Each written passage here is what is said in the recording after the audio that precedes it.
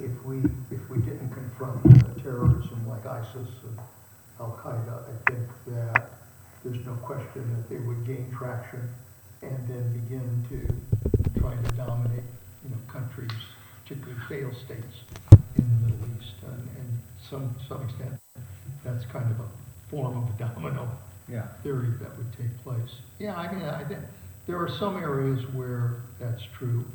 I think, on the other hand, I always believe that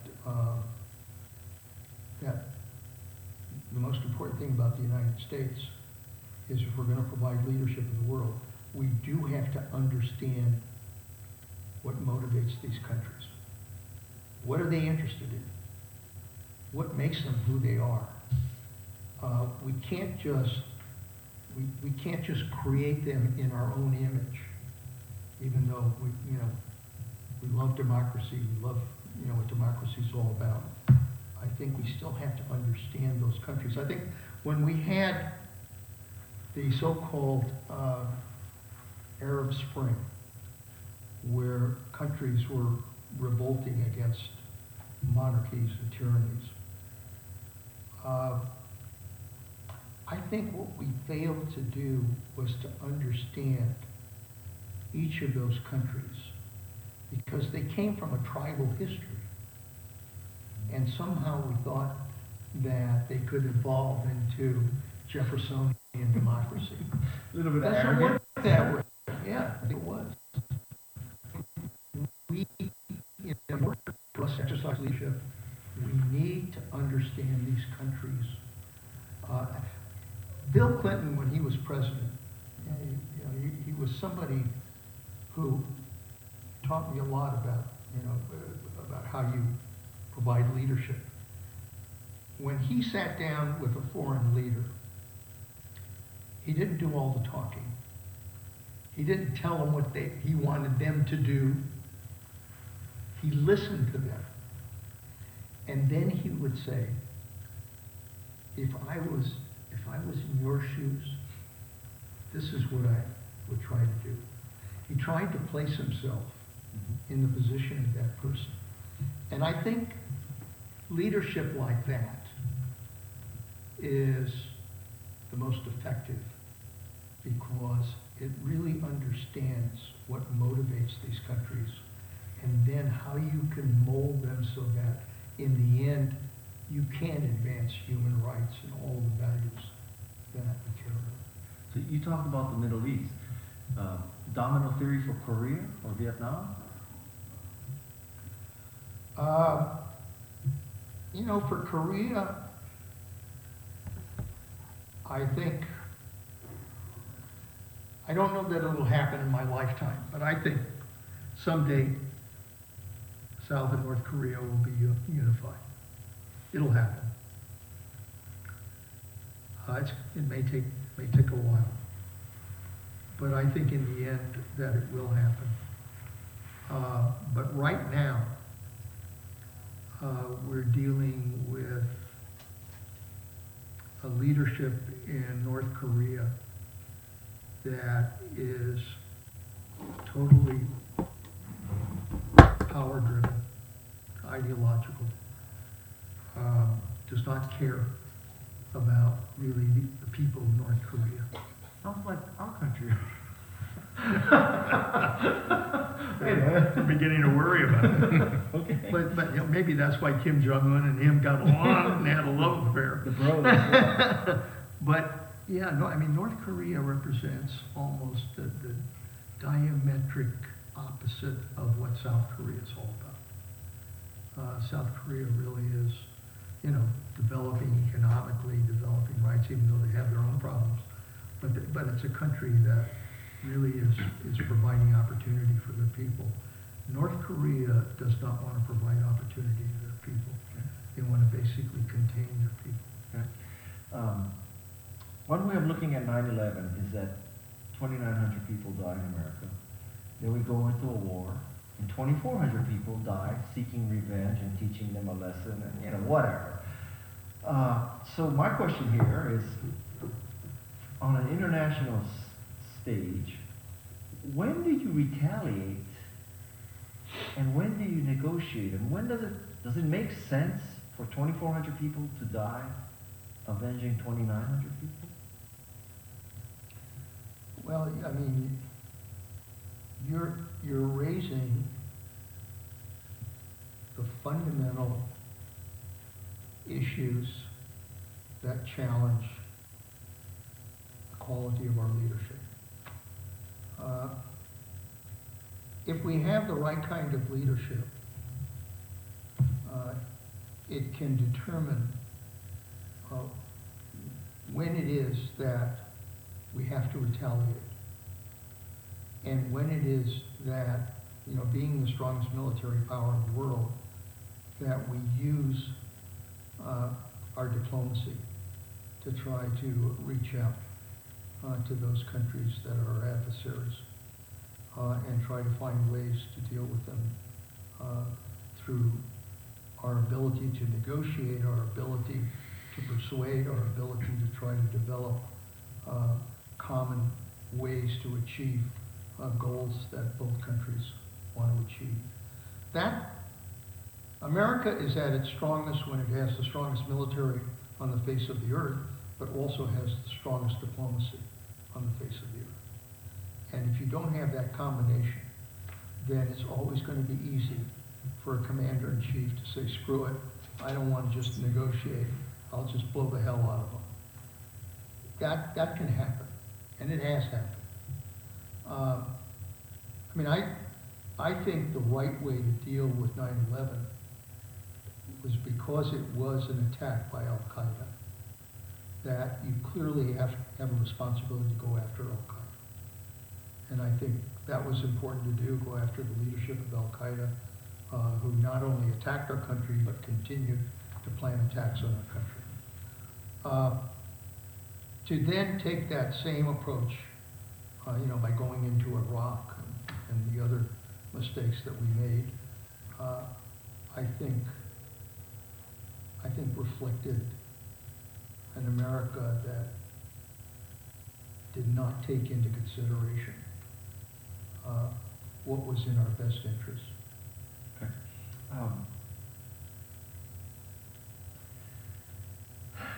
It seems to me that America, or at least most Americans, believe that we have the ability and right to decide who can have nuclear weapons. So how did we decide, well, you know, Pakistan, you're okay, North Korea, you're not okay, Iran, no. I mean, how did we become judge, jury, and executioner of who can get nuclear weapons? Not that I'm advocating that they get nuclear weapons, but how? Is that just pure American arrogance, or? Well, I think it goes back to Hiroshima and Nagasaki. Because we squeezed the trigger first? Because we developed the atomic weapon and we used it. And it gave us a certain arrogance about our ability to not only have, but develop atomic weapons. And I think Russia then did the same thing. And suddenly you had a group of nations that had nuclear capability. And their attitude was, we've got it, we don't want others to get it.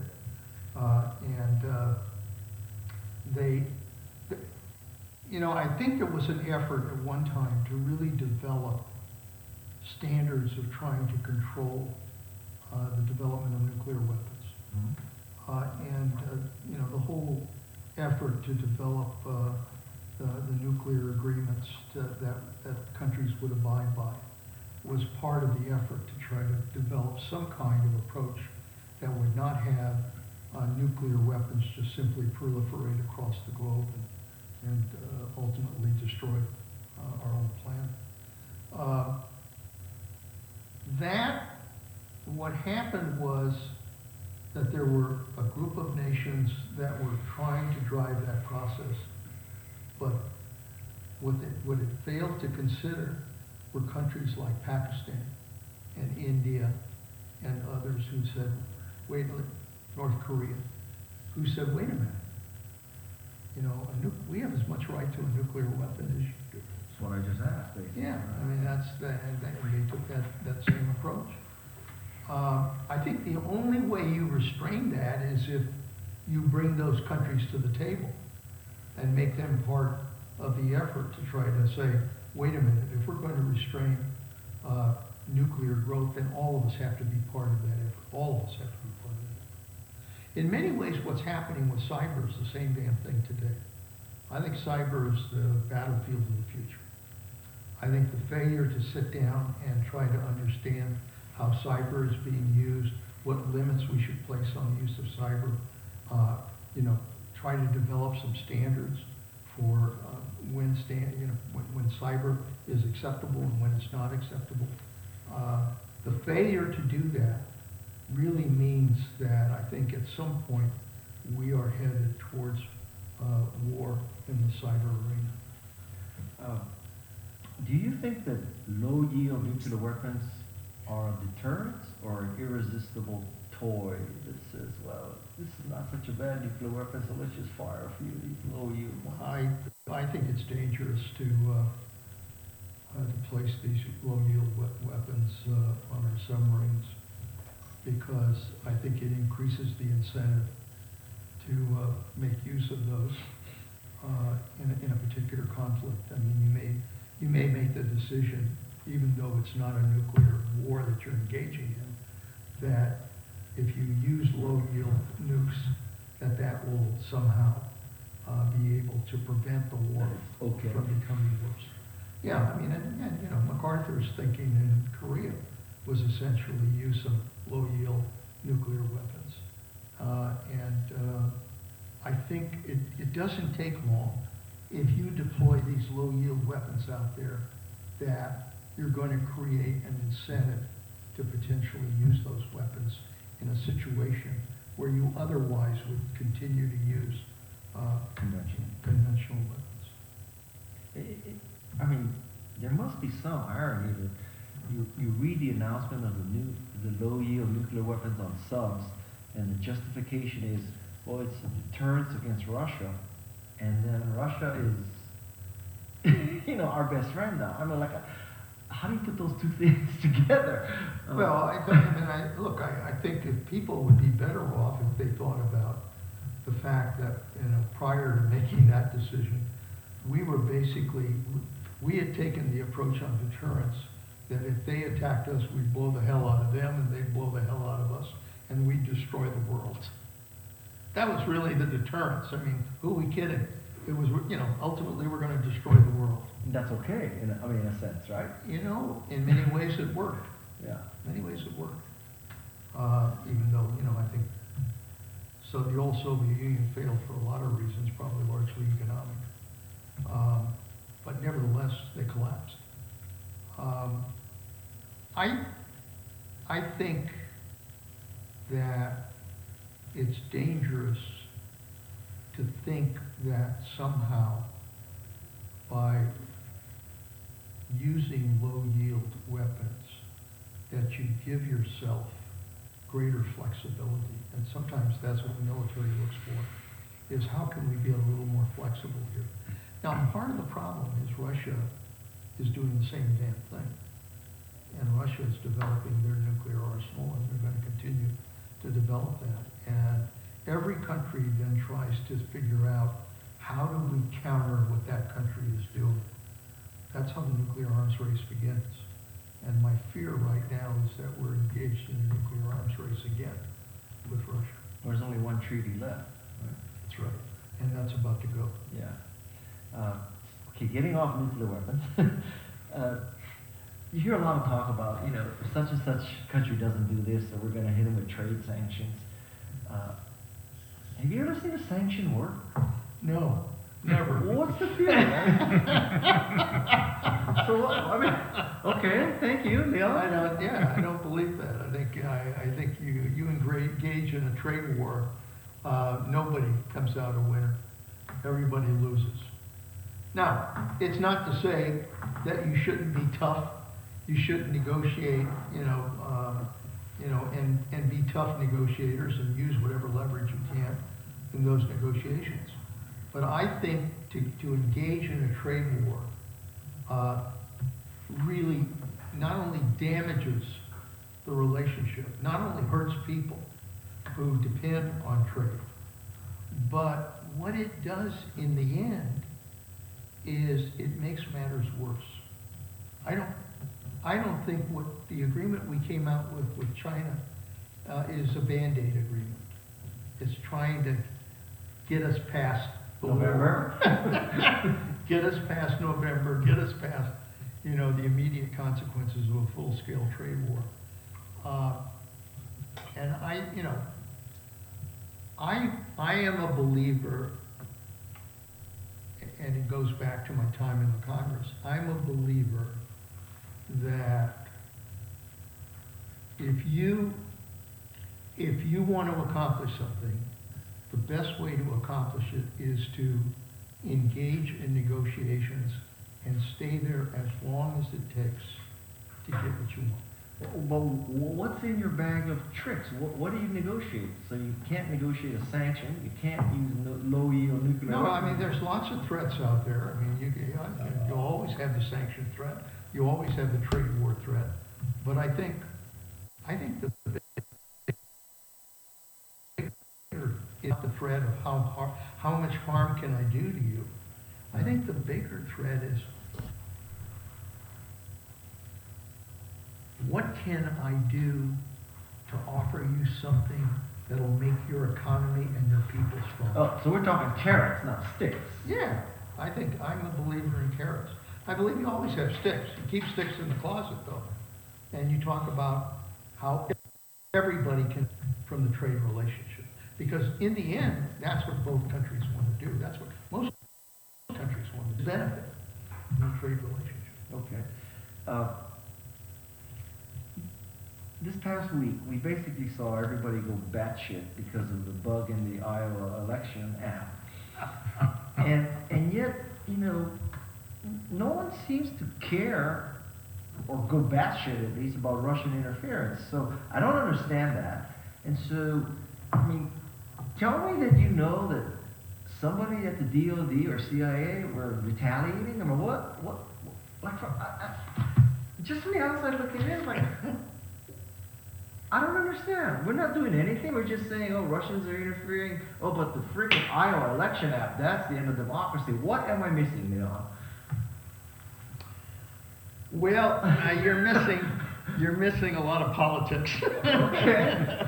I don't understand. You're missing politics, and I think that when the Iowa Democratic Party, for whatever reason, came up with the wrong app or didn't test the app and screwed up the reporting on the caucuses. What they did was they handed the Republicans a weapon, in which the Republicans basically said, these guys are incompetent, the Democrats are incompetent. How can you, if you can't trust them to count votes and do it the right way, how can you use a real political weapon to beat up the Democrats? Now, on the fundamental issue of how do we trust our election process today so that every American who goes to the poll and casts his or her vote knows that ultimately it counts. I think a lot of questions have been raised about the ability of our system to be able to deliver one man, one vote. And part of it is due to what happened with the Russians in 2016. The Russians understood probably for the first time, because we've always had cyber, we've always had the ability to hack, we've always had the ability to be able to screw things up using that technology. But the Russians really decided to use cyber in an effective way to undermine the credibility of an election. And they did it very effectively. And I think they did it in 2018, and I think they're going to do it in 2020. And part of the fear, even though I think the vast majority of leadership in this country, Republican and Democrat, understand what the Russians are up to and want to prevent it from happening. And I know law enforcement and intelligence agencies are trying to watch it.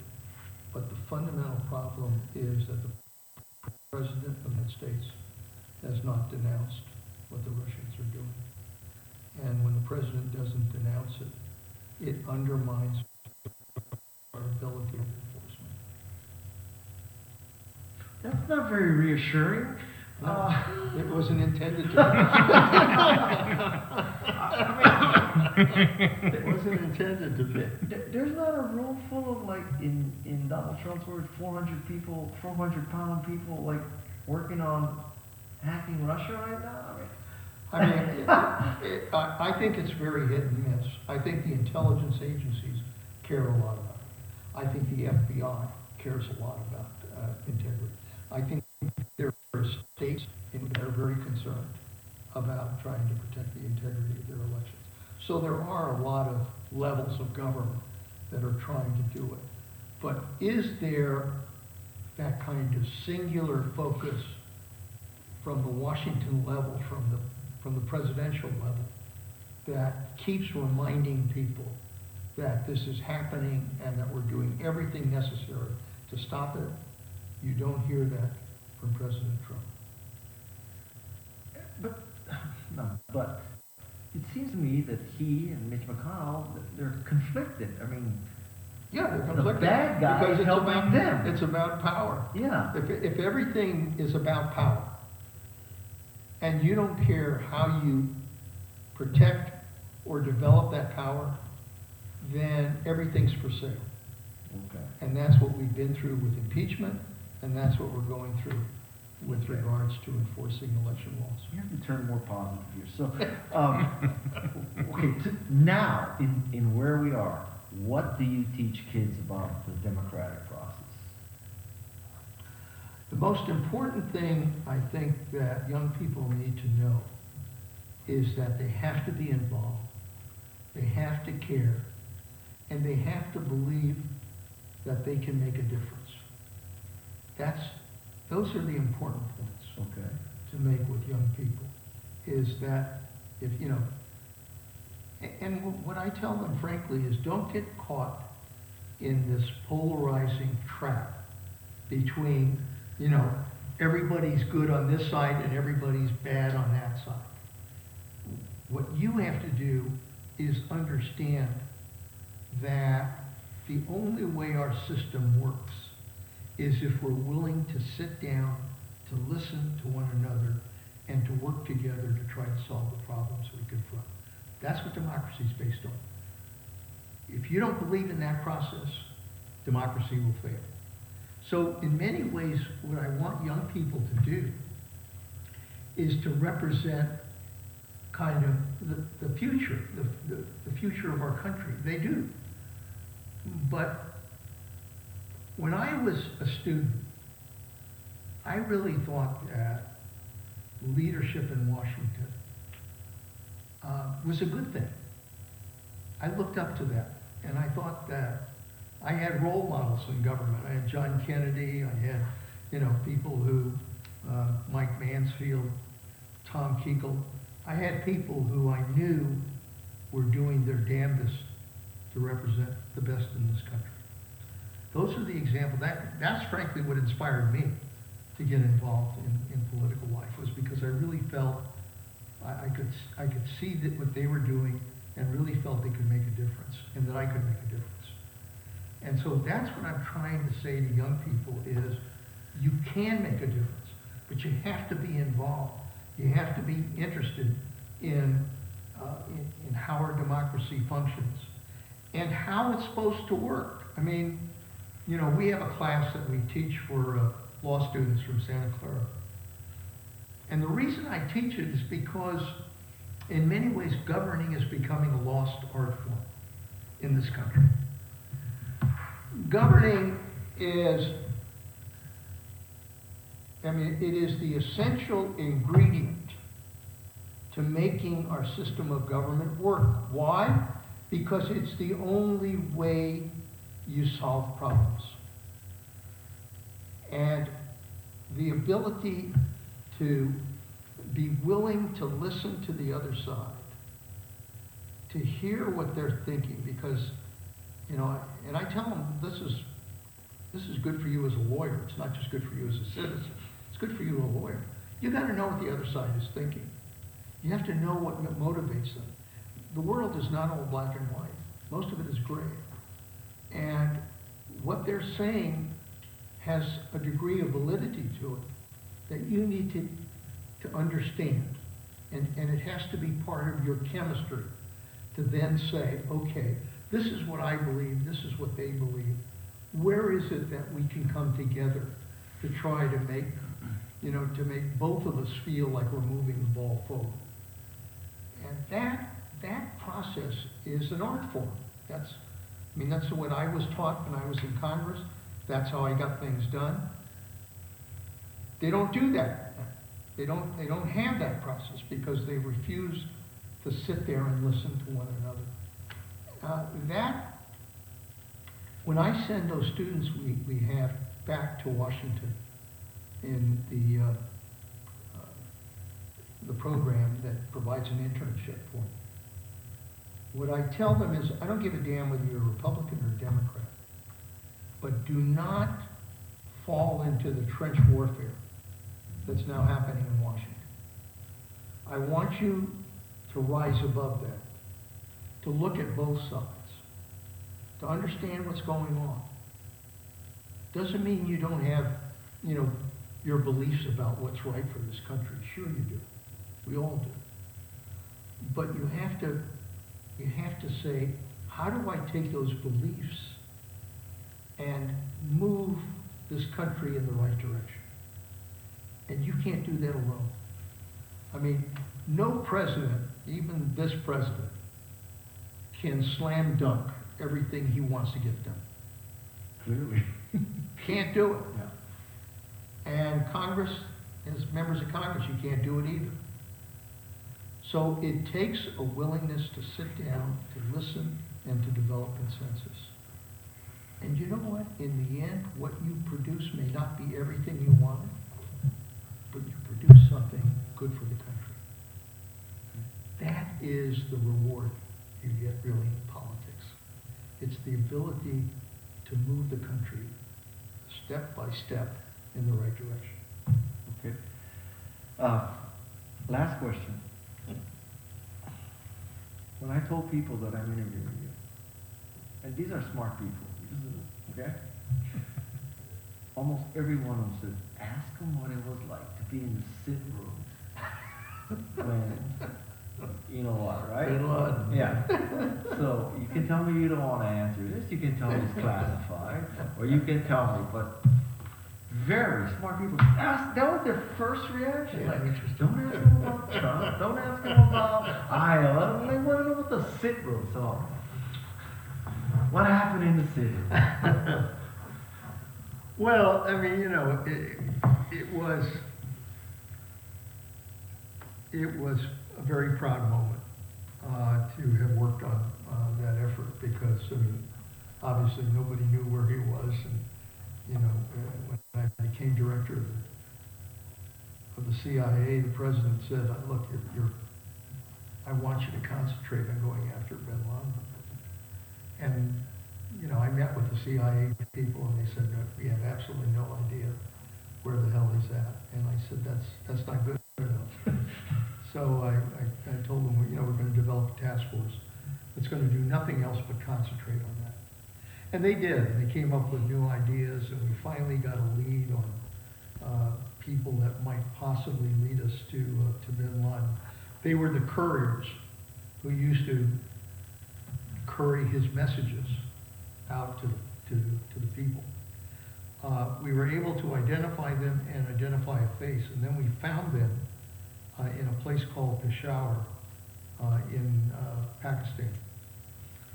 And through surveillance, we basically followed them, because we now had a facial ID. We followed them to a town called Abbottabad in Pakistan. And we surveilled them all the way. And they drove into a compound. And we saw the compound. We said, something's up, because this compound was about 3 times the size of other compounds. It had 12-foot walls on one side, 8-foot walls on another side, barbed wire at the top. It had tremendous security. There was a family living on the 3rd floor of this compound that never came out. We knew how many were in there because we actually looked at the clothes on the clothesline and figured out how many family members were there. And it told us that, you know, this might very well be where bin Laden is. So we began even greater surveillance, and on a 7-day, 24 hours a day, constant surveillance to try to see if it might be bin Laden. And I remember, just to tell you one story, that there was an older gentleman who used to come out of this compound during the day, and he would walk in circles in the yard, and then go back in like a prisoner. And I told the CIA people, I said, for God's sakes, that could be bin Laden. I mean, give me a telescope, give me a camera, give me something that gives me a facial ID. And they said, you know, we just can't do it. The walls are too high. You know, there's too many barriers. And I told them, I said, you know, I've seen movies where the CIA can do this.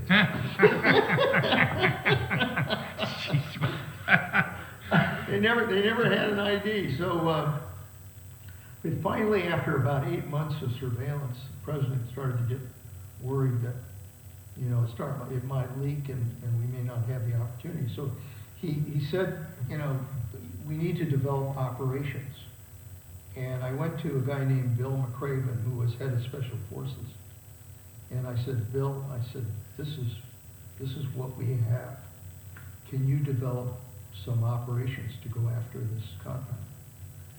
And he came up with 3 approaches. One was take a B-2 bomber and just blow the hell out of the place, which had a certain attraction to it. But the amount of firepower to do that, to just turn the place into dust, would have leveled about three villages. So you didn't have low-yield nuclear weapons. That's right. Back to that.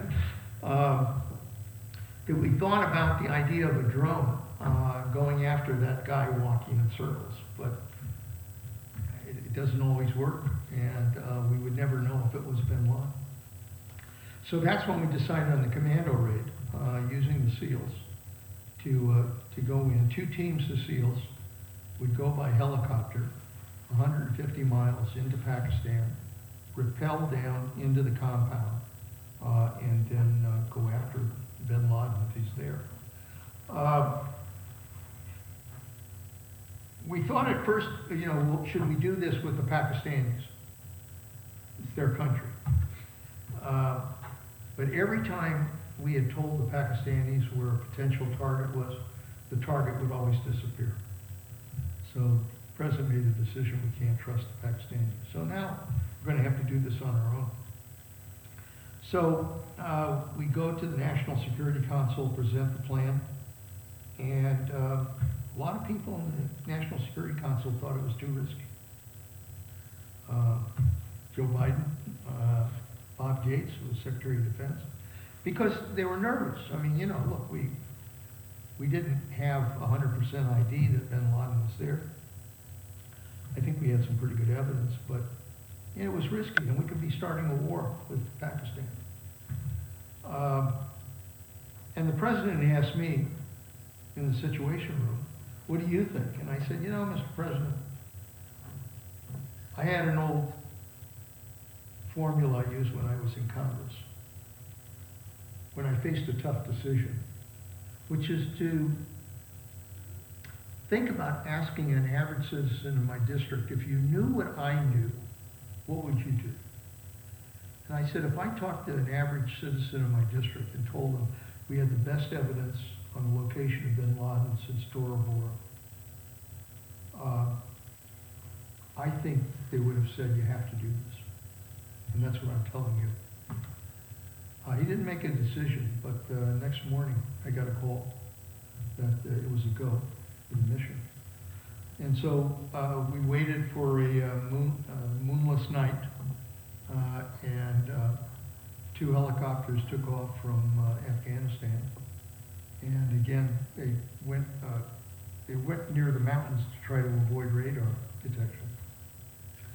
And we followed them into the compound. And because it was hot that day, the heat from the ground came up and stalled one of the engines on the helicopter. And we actually saw the helicopter wobble. And thank God it was a great pilot. He was a warrant officer, old guy. Lowered the helicopter down. And I remember saying to McCraven, I was in contact with him. I was running the operation for the CIA. I said, what the hell's going on? And he said, he didn't miss a beat. He said, don't worry, we've got a backup helicopter. It's going to come in. We're going to breach through the walls. We're going to go ahead with the mission. I said, God bless you. And he did. And he went in. There was gunfire at first. You could hear the gunfire. And so we knew something was up. And then there was about 20 minutes of silence. Longest 20 minutes of my life. And at the end of that 20 minutes, he said, McCraven reported, he says, I think we have a Geronimo, which was the code word for bin Laden. And it was a few minutes later, he said, we have a Geronimo, which meant we had bin Laden. They had to get into the backup helicopters, take off. They had to blow up the helicopter that was on the ground because we didn't want it to fall into the wrong hands. And that woke up people, and we thought, who knows whether the military, the Pakistani military, would try to scramble jets and go after helicopters. What we found out is they don't like to fly at night, so that helped. So the helicopters made it back, and we confirmed it was bin Laden. And I remember when we went down to the White House to report to the White House, that crowds were beginning to gather in the front and back of the White House, and they were yelling, USA, USA, CIA, CIA. I never thought I would hear that in my life, but it was one of those missions where tough decision. I mean, I give the president a lot of credit because it was a tough decision to make, but he made the right decision. And because we had good people, good SEALs, good intelligence people, we were able to get the mission accomplished. So it was one of those proud moments you don't forget. And you're sitting in this room and you're getting a live feed, and pretty much. Is that Hollywood, or that's how it really is? It's not Hollywood. Is the feeling jubilation? I mean, you killed somebody, right? I mean, yeah. No, it's more, I mean, listen, at that point, it was more about if bin Laden is not there, I don't want to get into a war with Pakistan. For violating their space? Yeah, for going in, for what? For no reason. So that was a concern. And so when we found had bin Laden, it was great relief that we had found him. But then the challenge was to make sure they got out of there without, nothing happening. So it was, it was tense, but it was one of those moments where good training by the SEALs, who are very well trained, good people, got it done. Anything you want to add? No, but I mean, I think in many ways, I guess that's why when you began this conversation about, where is this country going? I remember, as secretary and as director of the CIA, I mean, I met a lot of people who, especially in uniform, who were willing to put their lives on the line for our country. And it's not like, they don't spend a lot of time kind of, fighting you know, their role. They basically say, yes, sir, you know, and they do it. And I always think about that, because if they're willing to put their life on the line in order to protect our country, why is it so difficult for an elected leader to make the decision to do the right thing? I'm not asking that person to put their life on the line like I am that soldier. But I'm saying to that person, you're an elected leader, you have responsibility to this country. Why is it so tough for you to make the right decision? Because if it is, then that will undermine our democracy. On the other hand, if they can follow the example of these people who are brave and willing to support their country, then I think, you know, there's hope for our democracy. And you can tell this story just like this, and aren't you afraid that some secret cell in America is going to come to the Panetta Institute and wipe you out? I mean, there's no suburbans out there with guys with plugs in their ears and, you know. I've come to live with that for Really? ever since. Yeah. You have no guard, no protection, no. No, I had a detail initially, and. But now, no, you just. No, now I have a golden retriever. You should lick them to death. Seriously, there's nothing. No, I mean they continue to watch intelligence in case there's any indication, but you know, so far. Wow. Now it's on Jimmy. Wow. But you know, when I will tell you, when Soleimani happened, and Yeah. these guys I thought are going to do something, you begin to think about, you know, are they going to do something crazy, you know, like that? So you still think about it. Well, right after that, Soleimani was the Consumer Electronics Show in Las Vegas with Ivanka Trump keynote. And I thought, well, if I were there, this is a twofer, right? Oh, I would not go. I think that's Right? Yeah, you have to worry about that. And then there's this thing called the Super Bowl. That's a pretty good opportunity. Yeah, no. I used to be important and get invited to Davos. Oh yeah. I'm not important anymore. But the Davos. I went to Davos a few times. Yeah. That's a Circle whole. jerk, huh? Yeah, it's a real trip. So the World Economic Forum. You're in the highest village in Switzerland. Right. Snow, I mean, it's like snow everywhere, and all of these people in fancy cars Right, and yeah. furs and everything. So total. And you're standing at the Euro and you look over and it's like the president of Slovakia or something. Yeah, exactly. But anyway, so after 9/11, the World Economic Forum was in York, and I was at that one, and there was, you know, the gala last night ball, and I didn't go because I thought, you know, if there is a time to wipe out every leader in the West, that would be the place. Well, I stayed in my Hilton hotel that night. I used to think about that. You know, every time after that, I'd go to State of the Union address. Yeah. You know, I'd be, and I think, pretty much, you know, Designated survivor. yeah, Were you the designated? every once in a while. Yeah. Yeah. And that literally, that's how it works. Yeah. Like you don't go to Congress and you You just. just go to Congress, you stay out. So if everybody else gets wiped out, it's You're President Panetta. it. Good news, bad news. Oh. Yeah. So it doesn't happen. Wow.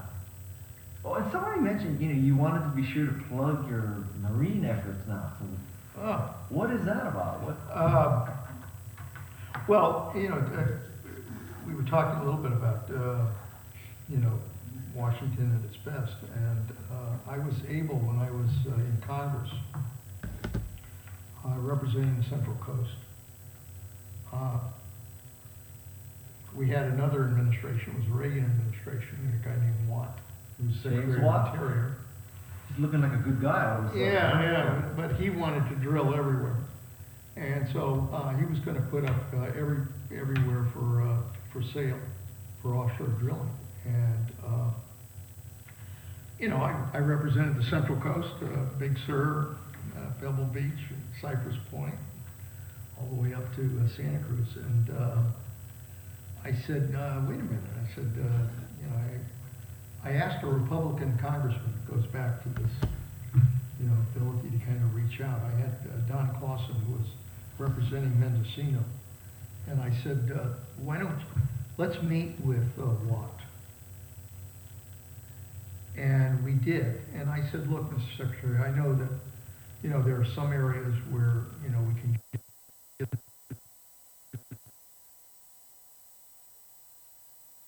the resource stone that ought to be protected. And I said, that's what my coastline is. It's the Big Sur coastline. It's, you know, Monterey Bay, Pebble Beach. I mean, this is a unique part of our coastline. It ought to be protected. And Mendocino, I told, you know, Don Clausen, and Watt went up the picture, pointed and said, that'd be a great place for an offshore drilling. I thought, oh shit, am I in trouble? So what I did was, working with members, Republicans and Democrats, we developed legislation to develop a moratorium. And it basically said no funds shall be used for the purpose of advancing offshore drilling. You do that in an appropriations bill.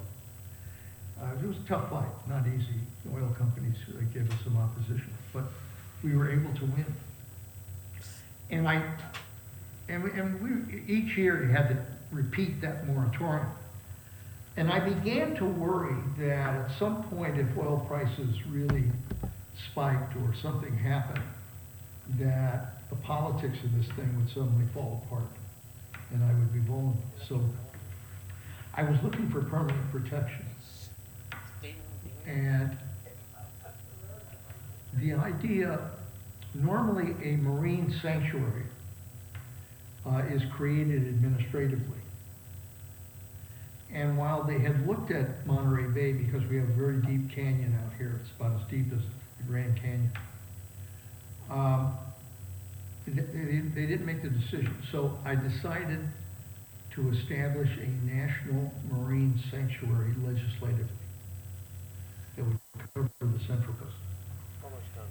And I went to my friends in the House side. We put it in legislation. And then I went over to the Senate and I got them to stick it into a CR, continuing resolution, because I knew the president was George Bush at the time, first George Bush. And they were opposing it, but I knew that if I stuck it in a CR, he would have to sign it, because otherwise it shut the government down. Those days, they cared about that. Almost done. So I successfully got it into that bill, and the president signed it, created the Marine Sanctuary. And that's why what you see from San Simeon all the way up to Point Pinos is protected from, because it's a national marine sanctuary. Did he know when he signed that what he was doing? He knew that, but he didn't want to veto a CR because it might shut the government down. And so that's That's a sanctuary, and it's now a protected area. So now when we get another crazy president and crazy secretary of Interior who wanted to do offshore drilling, they can't touch this area because it's protected from offshore drilling. So now what we're doing is actually we have a foundation to try to help fund, and protect areas of the sanctuary, but also to be able to prevent whales from getting entangled, to protect against those lines, to promote recreation, to do things that federal dollars used to cover that stuff, but these days there's no money for that. So we have a foundation to basically raise money to help advance the sanctuary. But it's an important objective because, with climate change, our oceans are changing a great deal. And you have to really worry about rising seas, all the things that are being she'll be coming on before yours, but, Yeah. yeah, she, Well, it's Okay. good. It's about the future. okay. All right. I'll Can I ask my question? So if that's protected, why are they allowing the cruise ships to come in here, which are, you know, just behemoth pollutant-wise? The cruise ships have to meet standards to come in here. Okay. They can't do any discharge. They're pollution, they check those ships before they come in.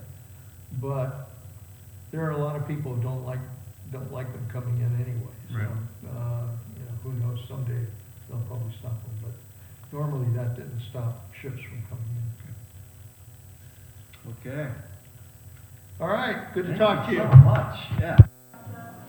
Okay, good